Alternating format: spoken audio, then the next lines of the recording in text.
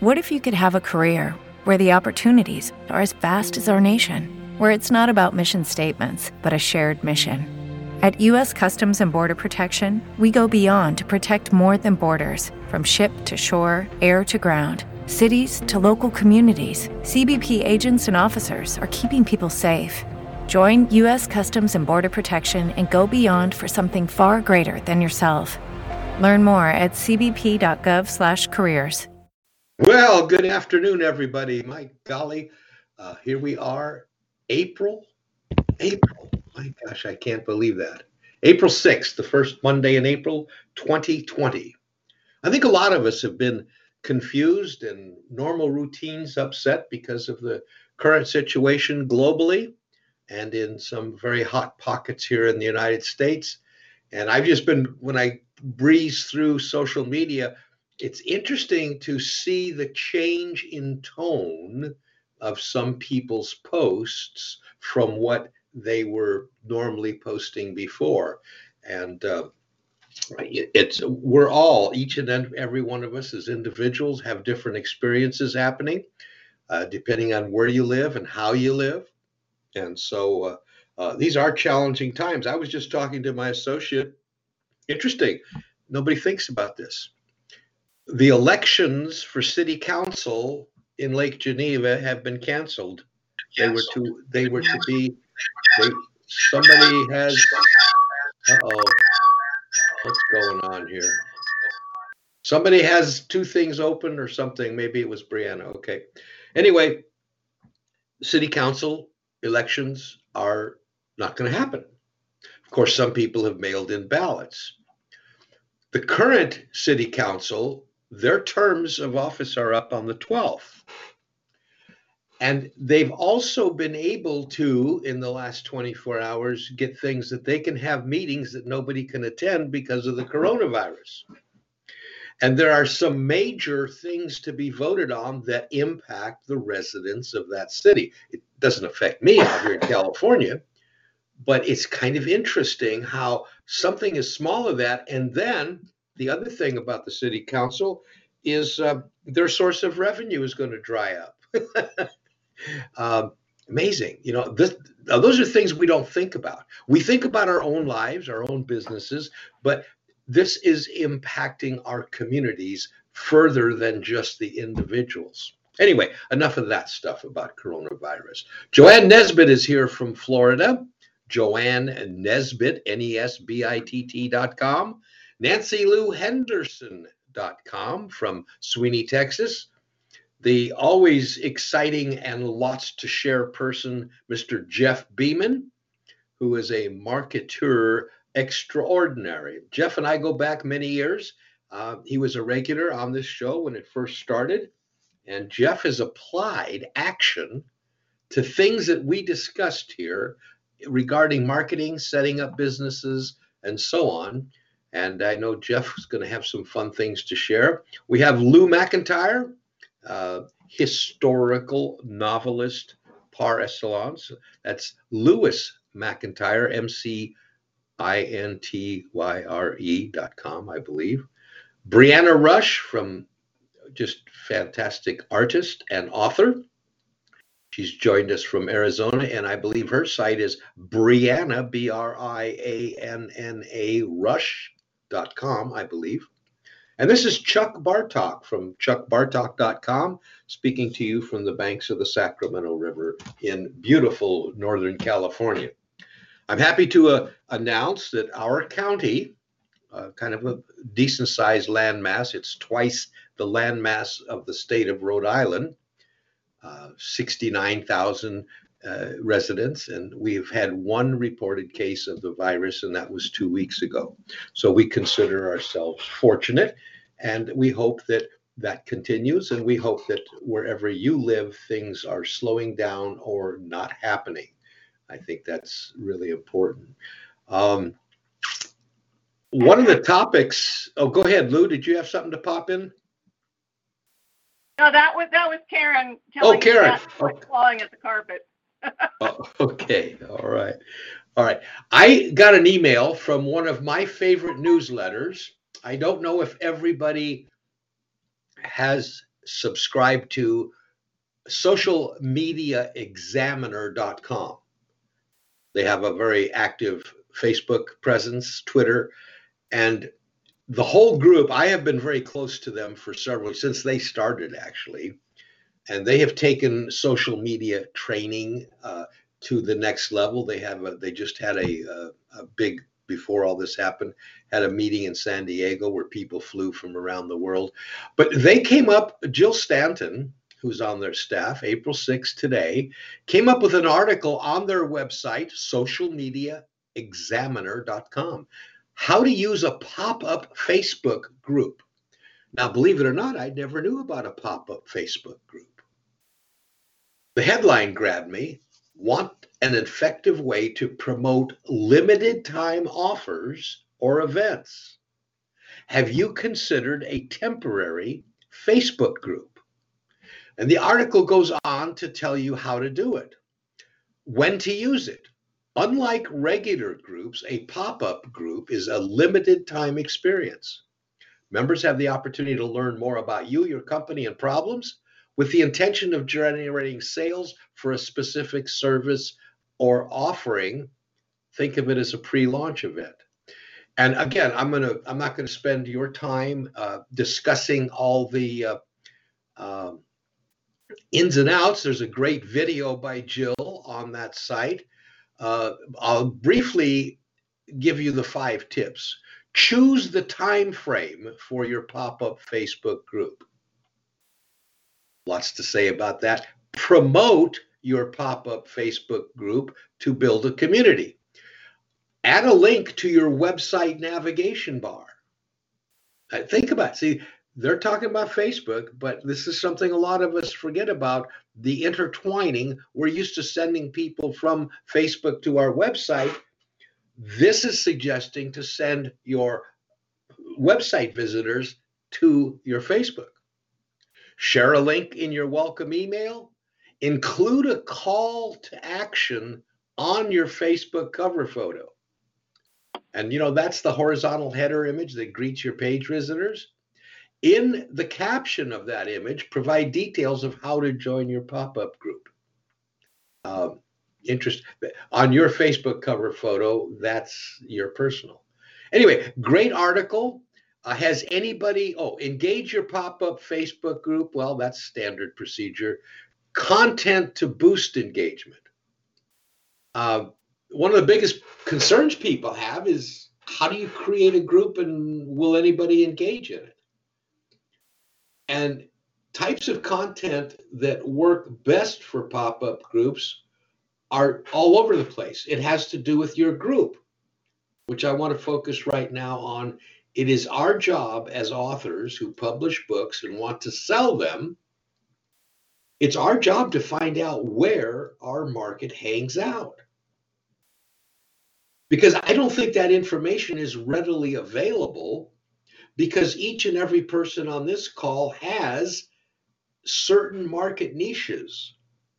For instance, Karen's books, I enjoy them, but there's a group that would probably be more apt to enjoy her books than another group. And therefore, we take our time and energy and try our best to get ourselves there. Planned theme posts, go live in your group. They're suggesting using the live video, and create polls. Solicit ideas for your next blog. This is on the Facebook pop-up group. Survey members to see what offers they might be interested in. Going back to one of my favorite blog posts is asking. If we want to develop an active, viable tribe of eager readers who will buy our books, we're going to have to ask some important questions as to what they really want, unless we already know all that. And of course, convert your pop-up Facebook members into customers, and then close your Facebook pop-up group.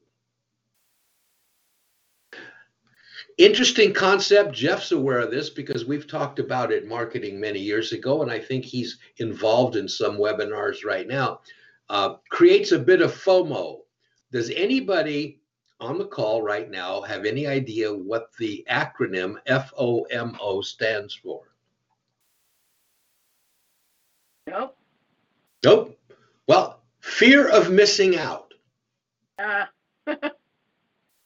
It's really used big time in, in setting up sales pages, landing pages, and marketing content, copywriting, and everything else.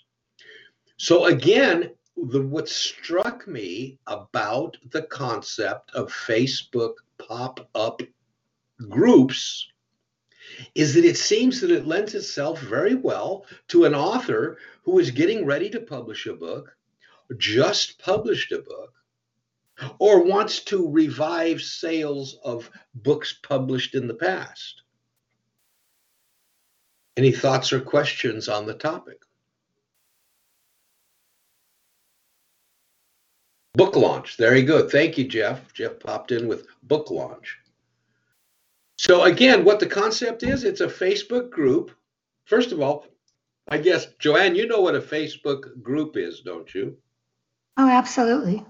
And that is generally generated by your profile and tied closely to your page. Because what we do is we take page posts and then share them to the groups. So groups are a little different than pages. They typically become a bit more engaged, if they're managed correctly. They do have to be monitored, however. That is one thing that a lot of people forget about, because there can be some real nerdy, turdy people that get involved in groups and can ruin the ambiance or the actual point. And we've all seen that. Have you guys been in groups that just seem to deteriorate because nobody actually monitored them? Raise your hands, all of you. Yes. Anyway, Karen and Lou, I know both of you are involved in groups, correct? Well, I manage two groups on my author's page. One is a history discussion group, which I haven't been real active on recently, and the other one is a physics discussion group, which I have been the past several weeks. And yes, I've seen. I use them as an alternative to a blog. Very good. Excellent.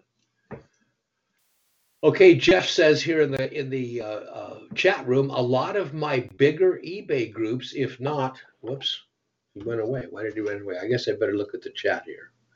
A lot of my bigger eBay book groups, if not monitored, go way down a lot of messy rabbit holes. Thank you. Thank you very much, Jeff. Jeff is typing to us and not speaking to us, but that's okay. We don't mind.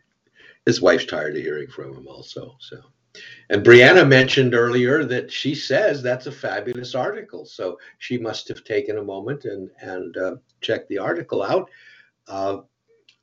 I don't subscribe to a lot of newsletters. I do subscribe to things that interest me. I like to see what they offer because it's taking my time and energy to read them.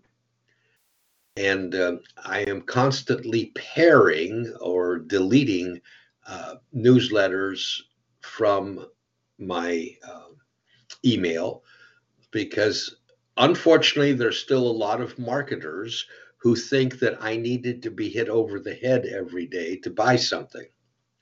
This is what I like about Social Media Examiner. By the way, an extremely, extremely successful company. It is a company. It's not just, they got a hell of a staff.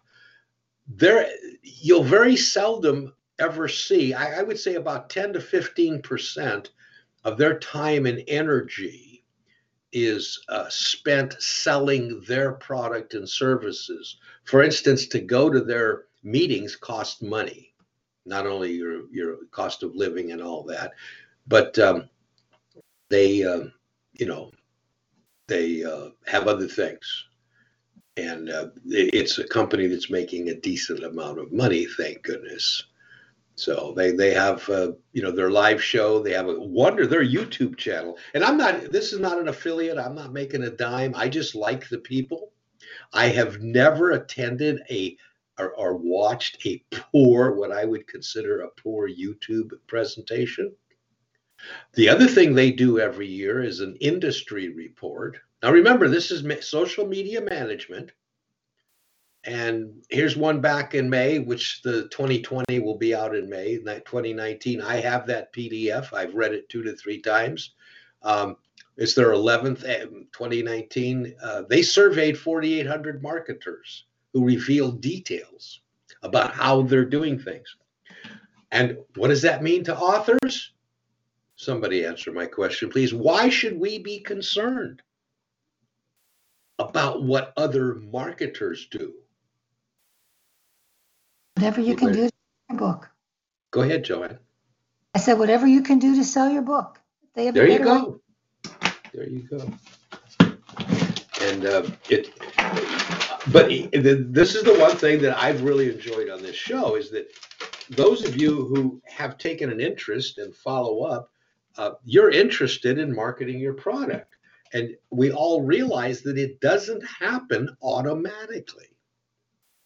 You could write the world's classic, as many authors have, and they sat on the shelf until somebody picked them up and sold them. So that's really what this show is focusing on, is how does the author find the market and present to that market that which the market wants. And that's why I spent time on this social media marketing. I am going to investigate and look into. I just read the email maybe an hour and a half before I came on the show. So I haven't tried anything. Is it going to work? I don't know. Well, Chuck, can I just add one? Sure. Come on in. I joined one group, and they were very adamant that you don't talk about your book or anything. Mm-hmm. I joined another group, and they wanted that book on there, and they wanted to know everything about it. Mm-hmm. As soon as that second group got interested in it, the first group called me and said, "Hey, put your book up there." Interesting. Yeah, groups, and you're absolutely correct. Marketing is important, but at the same time, as we've discussed and Nancy has shown, it's a good thing to also contribute to the groups. Contribute information, contribute your experiences, share relevant content that is for instance, if this just came to my mind, if I were in a group right now, instead of on this call, that had to do with marketing or books and so on, marketing books, I would immediately refer them to social media marketing's post. It doesn't do me any good. It's not going to benefit me. I'm sending them off somewhere else. But if somebody grabs something from that, they might remember who shared that with them. And that's how we develop relationships and expand upon our relationships. So I really thank you for that input, Joanne. That was great. Thank you.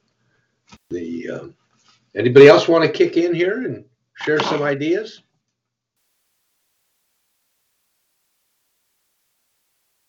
Am I all by myself? Everybody's muted. Must be by golly, Joanne and Lou and Karen are still alive. Yep, Karen had to check out, but I'm here. Okay, all right. Well, that was the major thing to share. And then a couple of other things. I'm trying to add more content to my personal website. And I'm finding when I went back into my other desktop, which has not been hooked up to the internet for a couple of years, but it's still viable. I don't need it hooked up to the internet to look at my libraries. And I'm finding out that a couple of years ago, when I was a lot younger and smarter, I wrote some darn good stuff. And I tend to forget about it. So what I'm doing is going through some of my own old archives of things that I wrote and talked about, audios that I made, And I'm trying to bring them up to date because, you know, when I talk about, wow, here's a report from 2010, I don't think too many people are going to be excited about that. But if I went back in and did the research to find out how 2010 compared to 2019, I have an easy access to create more content that might help people. And so just to share with you, that's another direction I've been taking in this coronavirus lockdown period, going back into history.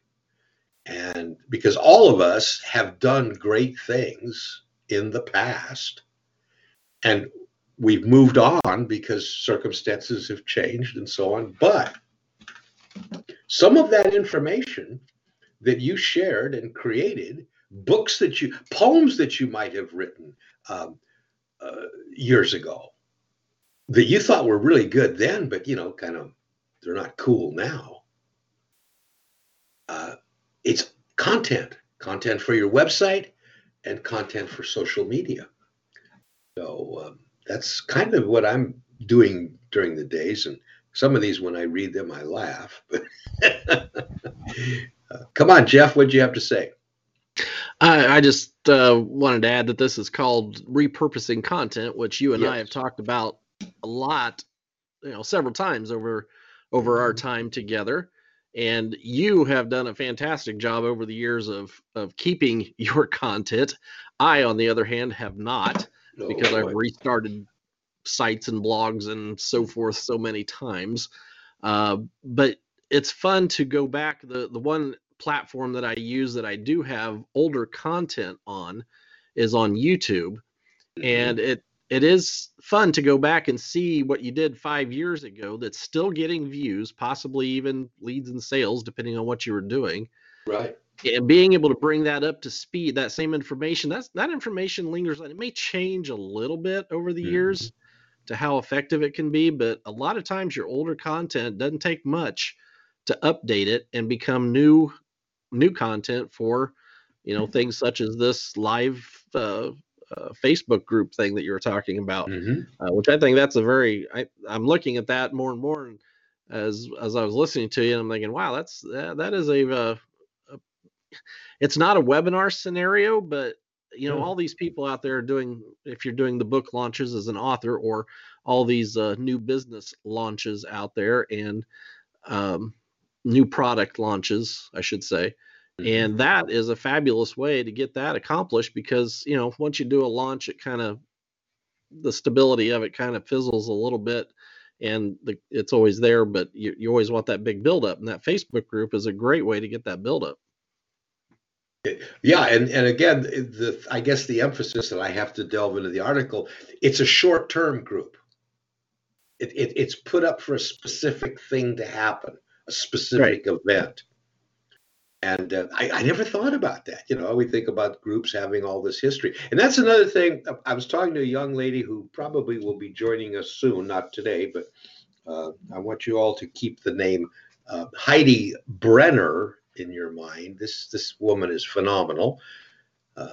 Nancy's had an opportunity to meet her via telephone. She's writing a book, and her story, I've mentioned it before. A lovely couple with 8 children purposely burned their house to the ground because their house was totally infested with mold. And there have been deleterious effects on this family because of mold. But because of their deep faith and belief in themselves, they are restructuring their life. They're currently living in the basement of the burned house, modified basement.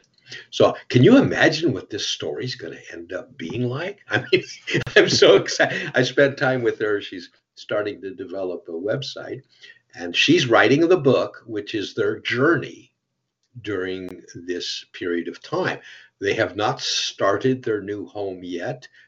It probably will as the ground thaws and so on and so forth break loose. But 8, I think the youngest is, I don't know, Nancy's muted, but I think the youngest is like 18 months old.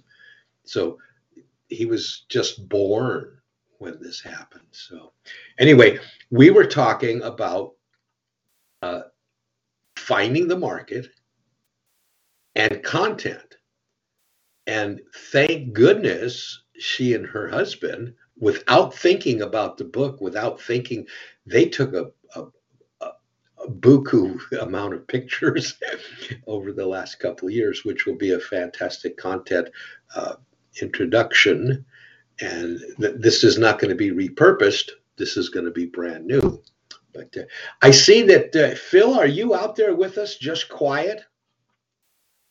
Phil Sanko? Yeah, I'm here, and I can talk now. I'm walking. Good. Sorry, my voice is a little bad. I still have some sinus issues, so kind of messing up my vocal cords. And didn't you have you said you had a problem with a webinar today? Oh, yes, you had to go to the bathroom. Oh my gosh. It was a 2-hour. Usually my presentations are like 30 to 40 minutes max. No, they wanted 2 hours, and I had to pee. Well, this was a live Zoom room, correct? Yeah. So no, I just manned up, held it. Yeah. Life is rough. Wow. Now, here's a question though. In an emergency like that, would anybody I wonder if anybody would feel untoward if you took a polite excuse me? I don't know. I'm not familiar with 2 hours. I'm sure. I think the same rule to an ordinary presentation would apply. If you're going to go over an hour, you need to schedule a break for everyone to have a bio break, because it doesn't do your presentation any good to have people getting up and leaving. Yeah. That's a good idea. For me, it was more so like management. I wouldn't feel bad about it, but to me, it was the momentum of the meeting means a big deal. So in most cases, I would have no problem, but it was something where it's kind of a big deal where I'm working on. So I just decided to chill out. Whatever. It is what it is. Yeah. It's just not a good idea to go over long, no matter how enthusiastic you are. Be considerate of your audience. Good idea. And be considerate of yourself, too, because he was the poor guy hurting. Maybe. All right. Well, my lesson has been learned. Very good. Hey, I forgot to ask you last time you were on, how are you coming along with your book of how to? Terribly. Okay. I don't know. It's just because I've never done it before. I'm still stuck in the beginning steps of, like, I have an outline, and I remember when I talked last time where people said you don't have to name the chapters, but you have to at least create a basic outline. Mm-hmm. And I don't know. I'm just still not confident enough talking about myself. You know, what's weird is I'm okay with talking about telling stories on video, but when I write, I'm not confident. I got a question for you. Are you writing fiction or nonfiction? What's nonfiction? Nonfiction. I'm writing about my experience, kind of growing up, and it's almost, I don't want to say it's like a autobiography or anything. Not quite that, but I'm tailoring it towards a market. Teaching people how to market themselves, or their businesses or whatever they do. But I can't, because my type of marketing changes so often. I'm trying to tailor it to storytelling and things that will never change in the marketing world. Bill, I'd like to interject right there. I personally am of the firm belief that sales and marketing has not changed since the Carthaginian times. I don't care what technology we have. I don't care, whether we make things mass manufacturing or whatever.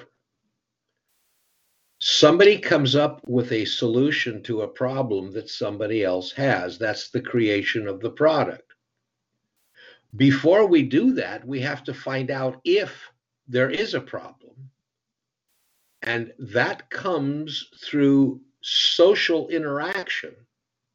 And let's go back to 150 years ago. Somebody lived in New York. They listened to people complain about X not being available. So somebody listened to that, went back into their cubicle, and possibly came up with a solution. And then, of course, they had to share that solution. So the basic principles of business, sales and marketing have not changed. What's changed are the tools. Now, if I understand your story, that you shared with me before, you're going to bring in your teenage years, your, late teens, early college, that kind of thing, and what things you picked up and why you chose to do what you're doing. Because you said it on this program, and you said it on this program 10 years ago. You were asking questions then, remember? and Jeff is another example of this. I mean, Jeff then asked enough questions, found out that there were problems that people had, and he developed a system to solve that problem. The system of doing all this is the same. The products will change. The tools that are used will change. And we're in a very fluid tool system right now. But your book, How You Got from A to B, is a story almost any person on this call listening today, tomorrow, in the future have similar experiences, unless they lived in a cave and never left it. So I'm just trying to give an encouragement here. Your story is already outlined. It's the repurposing, as Jeff used the word. It's the repurposing of your life. This is your life. Remember the old television program? Or maybe you guys don't. I think that was before me. Yes, before your time.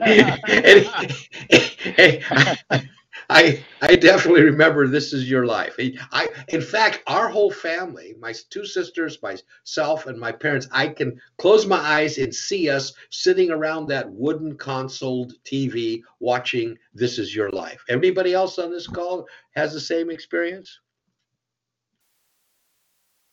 I guess not. Well, anyway. Does anybody remember This Is Your Life? Yes. Yeah. But I think that was on a channel I didn't get. Oh, okay, Lou. Okay. All right. But you don't want us to admit it, do you? Well, why not? We're all friends here. But Jeff, I would be more than happy to, chat with you, time off air, and because I know what your story is, and I think there's an awful lot of people that want to hear your story. I mean, what you've done now, and you're still a young guy. I mean, thank goodness. You took all of these principles that you've been accumulating, and you're applying them to a very narrow niche. And that's what you're focused on. You're not trying to be the answer to everybody. How many people were on that 2-hour call, Phil? 1, 2, 3. There were 6 people total. 6 people? 3 managing partners, 2 case managers, and 2 paralegals. No. Yeah, but it was 6 total. No, so essentially 3 attorneys, 2 case managers. Okay. I'm going to make this statement publicly. How many people can have the ability to hold 6 lawyers' attention for 2 hours? I mean, that's a more powerful thing than what they do for a living. Well, if you have something they want. That's right. Or they're interested in, I guess that's right. The answer. There you go. There you go. So, but in order to put yourself in that position, Phil, it's nothing more than the release of all the accumulated experience that you've picked up over the last 15, 20 years, which is what the book is. There's your outline. You know, I'll never forget when I started my lawn mowing business, which grew to having 3 other kids working for me. I gave them all push carts with bicycle tires, bought them Jacobson front throw lawnmowers and edgers. I went out and sold the jobs. They did the work. But I'll never forget the first time I started knocking on doors to solicit my business. And I was an absolute jerk. I was a failure. I asked all the wrong questions, you know, because actually what happened is I was talking because I thought I had everybody's answers. But I didn't ask the most important question that I learned quickly, because these were brand new homes built in a community in the early 50s in Southern California. And the people just bought the homes and they didn't come landscaped and all that stuff. And I started saying, do you want a well-kept yard? You know, instead of, hi, my name is Chuck and I do lawn maintenance. So I you know, that's kind of a foolish, dumb things to say, but it started working for me. When I was selling newspapers door to door, getting the paper route built up, the best question was, are you currently reading the best news available out of Los Angeles? That's the question. And well, I don't know. Well, I deliver the Herald Examiner on your doorstep at 3:15 every afternoon. Would you like to try a sample? So these are the same things, Phil, you've been doing all this time. You just fine-tuned it, got it better. That's a story. I think, okay, well, I guess my next question is, so that makes sense, but how do you start? Because I feel like that's got, I can't imagine I'm the first person who's asked that question. What are the first words you write on the page? Well, I'm going to have our audience answer. Karen recommends, although you'll change it after you do it, is once upon a time. And I'm dead serious. Actually, I like to tell other writers the hardest sentence to write in your book is the first one, and the second hardest is the last one.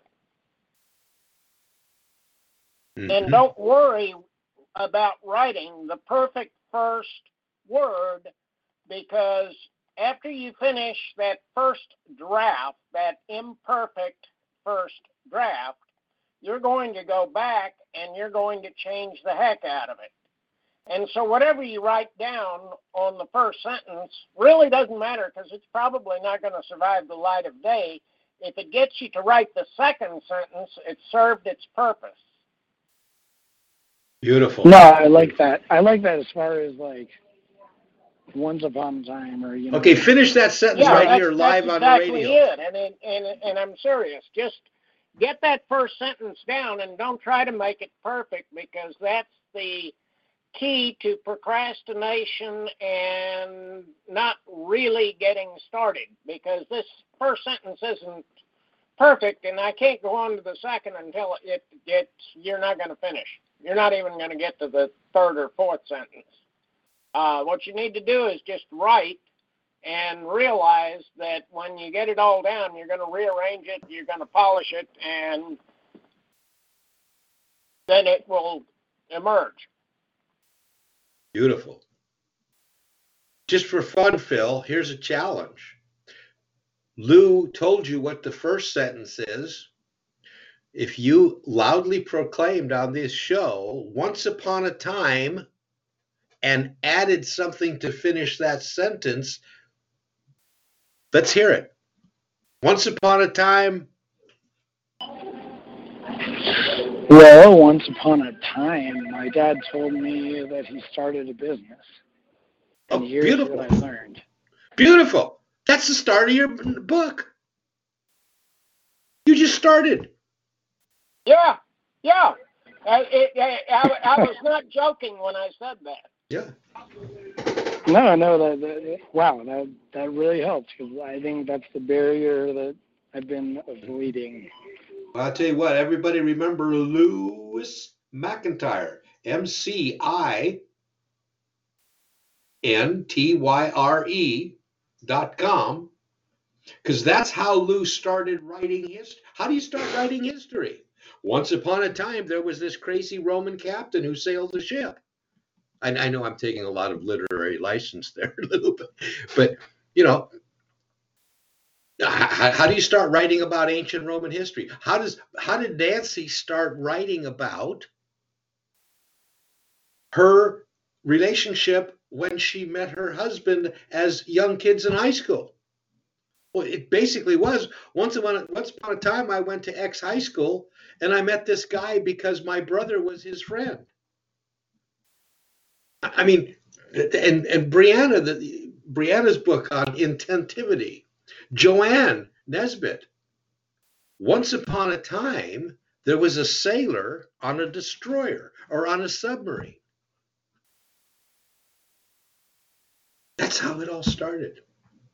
And everybody on this call has either totally completed or have in progress books that had to start with that first sentence, once upon a time. And I'm excited, Phil, because you have a story to tell that right now is timely, especially with all of this emphasis. And I still believe, ladies and gentlemen, we are not going to get back to the same system of commerce and the same system of business development that we have been used to for the last 75 or 100 years. I honestly believe, we know that prior to this coronavirus thing, the independent contractor, the work from home people, today people, I believe there's going to be businesses that don't bring people back, but keep them on the payroll. Because some of the people I know that are having their employees work from home are getting more production than they ever did when they came into the office. So we're going to see it. Go ahead. No, actually, go ahead. I'm checking out at the grocery store. It's keeping my social distance. Okay. So what's going to happen is what Phil has a book about might be the primer for somebody that he doesn't know today, a young man or a young lady or an old man or an old lady who want to make a change in their life and capitalize on their experience, capitalize on the knowledge they have, or want to gain more knowledge. How-to books, I don't think will ever lose their position. There's so many poorly written how-to books. It's like there's these webinars. I have to say this. Phil goes to webinars. He conducts webinars. Jeff Beeman goes to webinars. I believe also Joanne has been to a few. Brianna. I went to one yesterday. The man had a great headline. I went to his website. I read the stuff he was talking about. I went to the webinar. After about 5 minutes, I left. I kept the volume on, but I moved on with my eyes somewhere else. And he was into that thing 25 minutes and never got to the point of what I went to that webinar about. He was going to have a breakthrough piece of information. If you got a breakthrough piece of information, break it through. That's just like sales pages. I'm not a fan of 20-mile-long sales pages. Anyway, that's my opinion. Maybe that's why I'm not the wealthiest man in the world. I don't know. But the The books, the webinars, I think to the point, get it rolling. Lou, what is your position on this tell versus, what is it, tell versus sell? No. In writing, some of these groups are telling me. Tell versus show versus tell. Yeah, could you clarify that for me? It has to do with description, but no, I think in terms of presentation, you're right on. I did an awful lot of briefing in the Navy, often to some fairly people with a whole lot of stars on their collar, and the point is you get it organized. I like to say, first off, what's the purpose? Why are you here listening to me? Mm-hmm. The purpose of this briefing is to, and get that one out first. Then tell them what you're going to tell them, and then at the end, tell them what you told them. Dude, and I love that. And that goes back to what Chuck was saying about webinars, that it's like, dude, like, it's okay if you have a brief introduction of yourself. That's fine, so people know who you are, list your credibility. But, you know, like what you said, you're like, you know, if I'm in front of a bunch of generals with stars, they already know who I am. Or they don't care. Yeah, or they don't care. They just want to know what they don't know. Yeah. Immediately. Yeah. And they want to know whether they need to excuse themselves to more important business. Yeah. So that goes into my next question about books. Then, you know, what? How do you anticipate length of a book? You know, because what if I can tell somebody in one page that some other people might take 200 pages to say? Which one would they rather read? A one-page? Would you rather read a one-page solution or a 20-page solution? Well, it depends on what gives me the best result. Yeah. But you won't know until you find out. Yep. But as far as writing, what I heard, and Lou and everybody else on this call can back this up, the book's length is based on when it's finished. Yeah. These people on these groups saying, I wrote 20,000 words. Am I done? I don't know. Did you finish the story? Yeah. I had kind of that problem with The Eagle and the Dragon because I think if you've read it, you know that it's a long story. Yes, it is. And as a first-time author, the recommended length is around 100,000 words. Mm-hmm. And the Eagle and the Dragon is 240,000. Okay. But it hasn't hurt the sales a bit. Yeah. No, the story, I believe the story, I mean, you know, when does life, well, there's just a whole bunch of philosophical things to talk about here. But I wouldn't concern, if I was writing, Phil, now remember, I'm not the writer that the rest of our callers are. I'm the peddler. But it would seem to me that the length of the story is relevant to what you have to say. Someone else may be able to say it in a shorter period of time, but some of these people who embellish sentences to add words to satisfy an editor's concept, I think are missing a boat. And that happens an awful lot in writing, especially when you go to some of these groups. Well, yeah, and I can get that because it's like, you know, when I read J.R. Tolkien, I want that extended writing. Okay. You know, I want that. But when I want information, not necessarily how-to information, but something that's personal development where, you know, something like that where there's stories involved that help figure it out, I want it to be longer, but not too long to where it's just like overdrawn. Yeah, that I basically when you've made your point, you need to know when to quit. And I think one good rule of thumb is you really want to end your book leaving them wanting you to say more than saying, oh, Jesus Christ, I thought he'd never get to the point.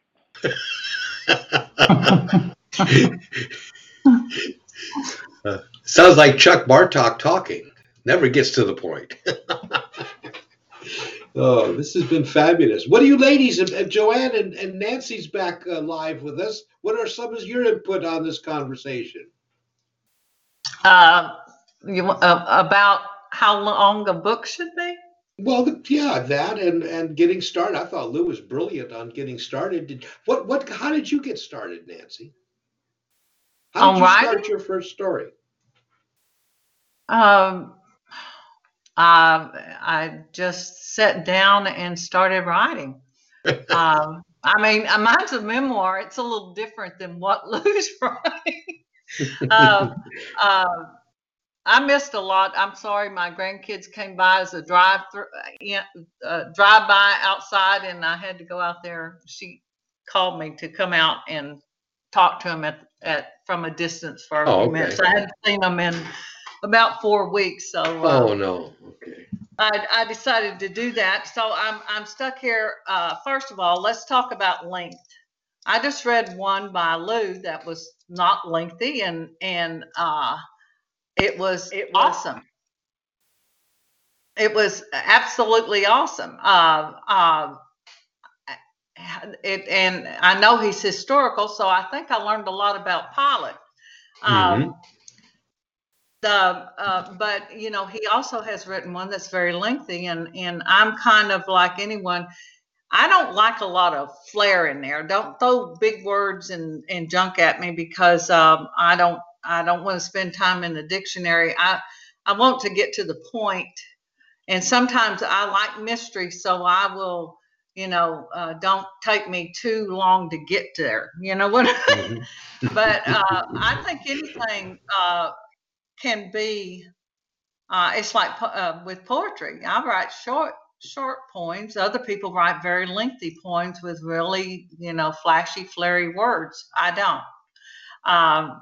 I think that there's something for everybody, but I'm kind of like you. If they say they've gotten so many words, is that enough? Anything's enough if you had a beginning, you filled the middle with knowledge, and then you ended it with a good.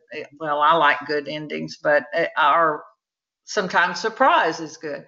Lou surprised me in that little book. The ending. I thought I knew where it's going, but I was glad to see it went there. Anyway, but as far as what else did you talk about? Well, you were busy. Maybe you should go to someone else. Actually, I have another question. Sorry, while it's on my mind, this is for everybody, but definitely you as well. I mean, like, I'm kind of the weirdo in my family where I don't read a lot. I consume information way better via audio. So the thought of writing kind of boggles my mind.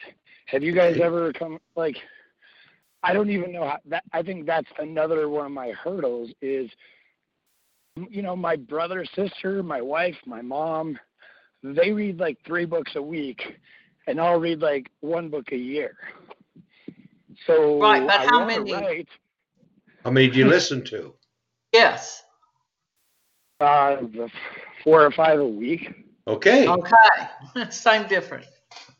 Yeah. I would recommend developing, if you're going to write, develop a taste for reading, because that's the best way to learn how to write, because you will read some people that really shouldn't be writing. But there's nobody that they can't serve as a bad example. Right. Very good. Very good. Good. I think you have to know the audience that you're trying to read, trying to get the book to. Like I know my audience, PTSD, they don't have long attention spans. And if I would have went on and on and on, I'd have lost a lot of them. So I kept it short. Right. It's just because the audience was a significant audience that I didn't feel had the capability of reading a lengthy chapter. So Well, I think it all depends. I'd like to comment a minute on Joanne's book. One of the things that appealed to me is, her book is published as fiction, but we know differently. But it is an easy read. Mm-hmm. And you don't get lost in the weeds with her book, because each and by the way, Phil, you can read her book online on her website, okay? Or you can buy it. And she may do a narration someday, we don't know. But we are. Her book has a powerful message, but it's done succinctly. And it's a story. It's a great story. It goes from A to B to C. It has tension, and it's a military story. And it has to do with battles. But I just want to bring that up because Joanne's presentation is different than Nancy's in some ways. Another thing, Chuck, is with reading a book instead of listening to the audio. And audio, even my own, I know how I want to emphasize that sentence. And in a book, it might not be written that way. That's right. And so you learn by reading books how you emphasize different sentences as you're going through there, and try to, at least, I have Grammarly to keep me on track now, but I noticed that if you read my poems and listened to the audios or even some of the other things, you will find more emphasis that I put on certain things. And that may not be exactly done. The sentence may not emphasize that as much. Mm-hmm. You know what I'm talking about? Hey, Chuck, can I tell you one story? So, sorry. Nancy, are you finished? Yes, I am. Okay. Yeah, come on in. Can I tell you one short story? With this stupid virus going around, Nancy and I have been on the phone laughing our heads off because I've been in my closet cleaning for 4 days, and it's a funny thing. However, I did buy this book, and it was an audio. They sent me the audio instead of the actual book. It's called The Eyes of Darkness by Dean Koontz. Mm-hmm. I don't know if you read it, but in there he names Wuhan, China, as the start. This was written in 1981 as the start of the virus. Mm-hmm. And what it did. It was really eye-opening. So for anyone who haven't read it, The Eyes of Darkness. The Eyes of Darkness. Yes, by Dean Koontz. Very, very, very strange book. I mean, not strange, but kind of eye-opening. Well, there's also another guy that put out a book, and I think I might be wrong here. I don't know if you're on that side or not, Chuck, but he put it out in either 2013 or 2018, and it was about a pandemic that started in China that was a virus. And he said that book, it was just amazing to me with that. And I asked him, I said, this wasn't a premonition, was it? And he said, well, I couldn't sleep until I sat down and wrote it. I don't know. I said, I don't want to hear that. And then the other thing along that same line, on Amazon Prime, you can watch the movie Pandemic that was made, I believe, 3 years ago or 4 years ago. Maybe so, yeah. And there's a lot of similarities in that. Real quick, we're going to leave here in just a moment. It's 4:30. I want to leave everybody. Nancy mentioned a book by our good friend Lou McIntyre.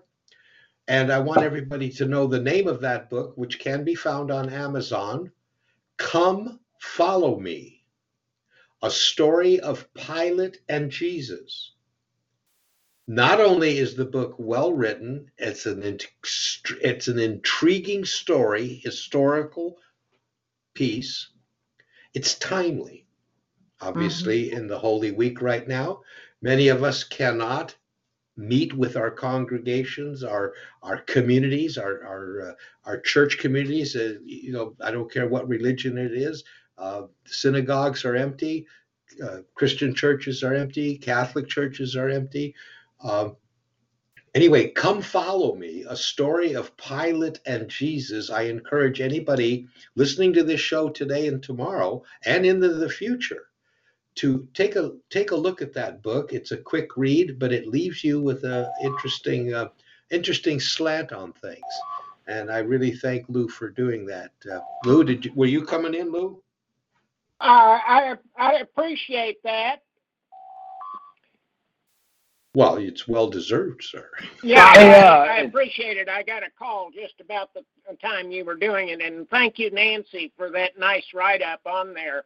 That was actually my first book that I wrote before The Eagle and the Dragon, and it's got the Chelsea homemade cover on it. Yeah. And it hardly sells. So I do appreciate helping me find the audience for that book. Because it's a great book. Yeah, and it's an interesting story about what the meaning of salvation. Right. Through the eyes of, Lou, isn't it true? It's through the eyes of, which, through the eyes of blank, I'm not filling it in, which is very similar to what we were helping Phil. Once upon a time, Phil's dad, and the rest of the story is through his eyes, how he went through the transition to be where he is today. And I think that's what's so phenomenal. That's the way you write your history too. I love that. And by the way, Lou said it's not the big seller. I think it has nothing to do with the cover, personally, because when you buy on Amazon, the cover doesn't drag you. It's what the blurb says. Now, here's what will bring people in. When 2 Roman soldiers are relieved of their watch on Sunday morning, they are as surprised as the oncoming watch to find they have been standing in front of an open and empty tomb. Yes, that was good. Yet, this is just one more crisis for Pontius Pilate, racked by guilt over his dishonorable act and puzzled by the political intrigues and mysterious forces. That blurb grabs me. If I was Hey, Chuck. Yes. Chuck, can you post that on Facebook, please? Yeah, I will. Thank you. Okay. You mean the link to the book? That quote. Oh, that quote. Yeah, that quote is, that is on the Amazon link. If I had your email, I would send you the Amazon link. Well, I was about to ask, and I didn't want to interrupt you too much, Chuck, because I know you're trying to wrap this up. But number one, I would like to write my first page this week, kind of make that my goal. Okay. Number two, I would like to potentially be able to send that to Chuck, you, Lou, Nancy, with some be nice critical criticism.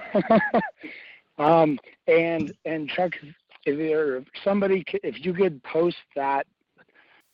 Oh no, Chuck, I just got your message with that quote. I just love that quote. And Lou, yes. Is that your quote? That is yes.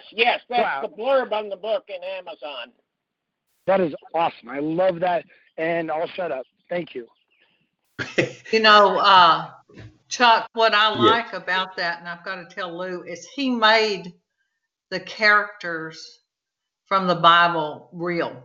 Mm-hmm. Mm-hmm. With their thoughts and actually meetings and things. What you added to it was a reality of you could just be in the room. I can't say enough about that. And I tried to write a good review for you on Amazon. I don't know when it'll show up, but I'll tell you what you put up on Facebook would do just fine.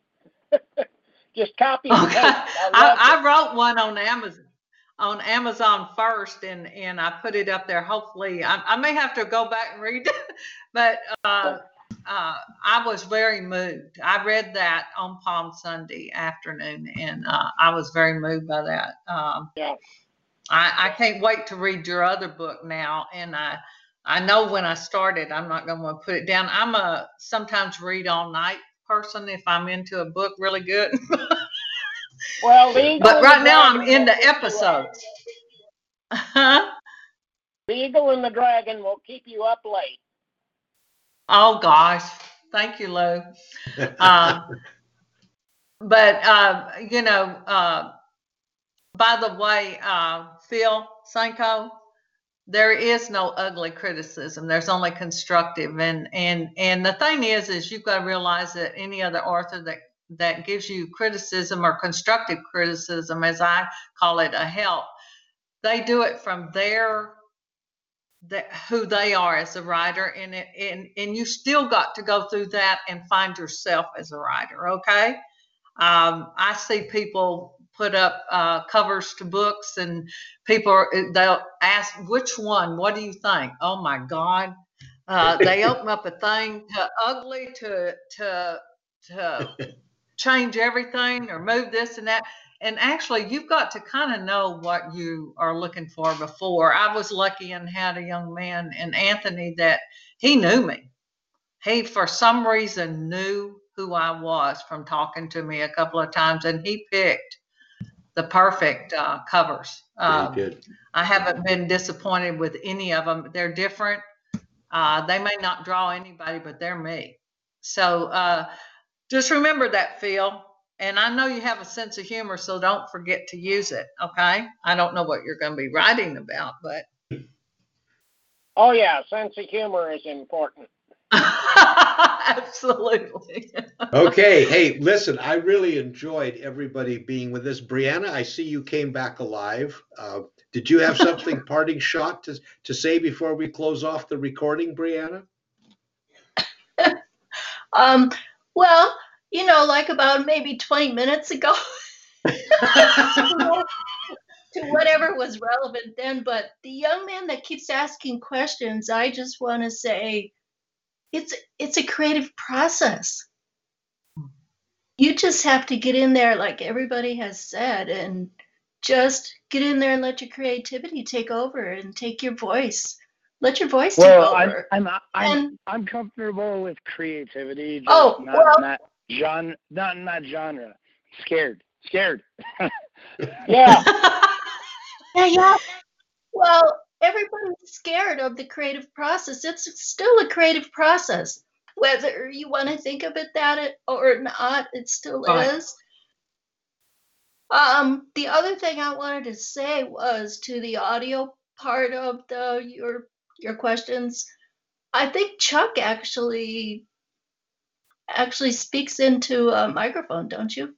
I do a lot of speech. I do a lot of speech to text. I use a software that in a very short period of time understands my inflections, all the commas and semicolons and so on seem to be in the place. I still have an opportunity to read it and then go back again. But because of it's not a handicap or anything, but I do have a disconnect many times between my brain and my fingers. So I found that even though I'm staring at the keyboard, I still type things backwards. But when I speak, it's easier for me to speak my thoughts than it is to write my thoughts. And I have a gentleman right now, another Vietnam vet, who has a wonderful book, and he just has absolutely zero capability of typing, okay, for reasons. And he is learning speech to text, and it's really working. He just sits back in his easy chair and talks his chapters, and it's amazing. Is there work to be done afterwards? Yes, but I am a fan of speech to text for some people. And thank you for bringing that up, Brianna. If anybody's interested in the program I use, drop me a email or PM, and I don't need to put a long link out there now, but I'll be more than happy to share it. It's a wonder. It's both for Mac or what do you call the other thing? PCs. And it's $100 piece of software. It's worth every penny of it. So anyway, thank you very much, Brianna, for saying that. Okay. And I can put in a bid for one other thing too for those who are writing, because Microsoft Word has the ability to read your text back to you, and it's got a very well-inflected voice, and it is a heck of an editing tool because you will spot things when it's read back to you that you will not catch when you're reading. Right. Oh, yes, yes. Thank you for that, too.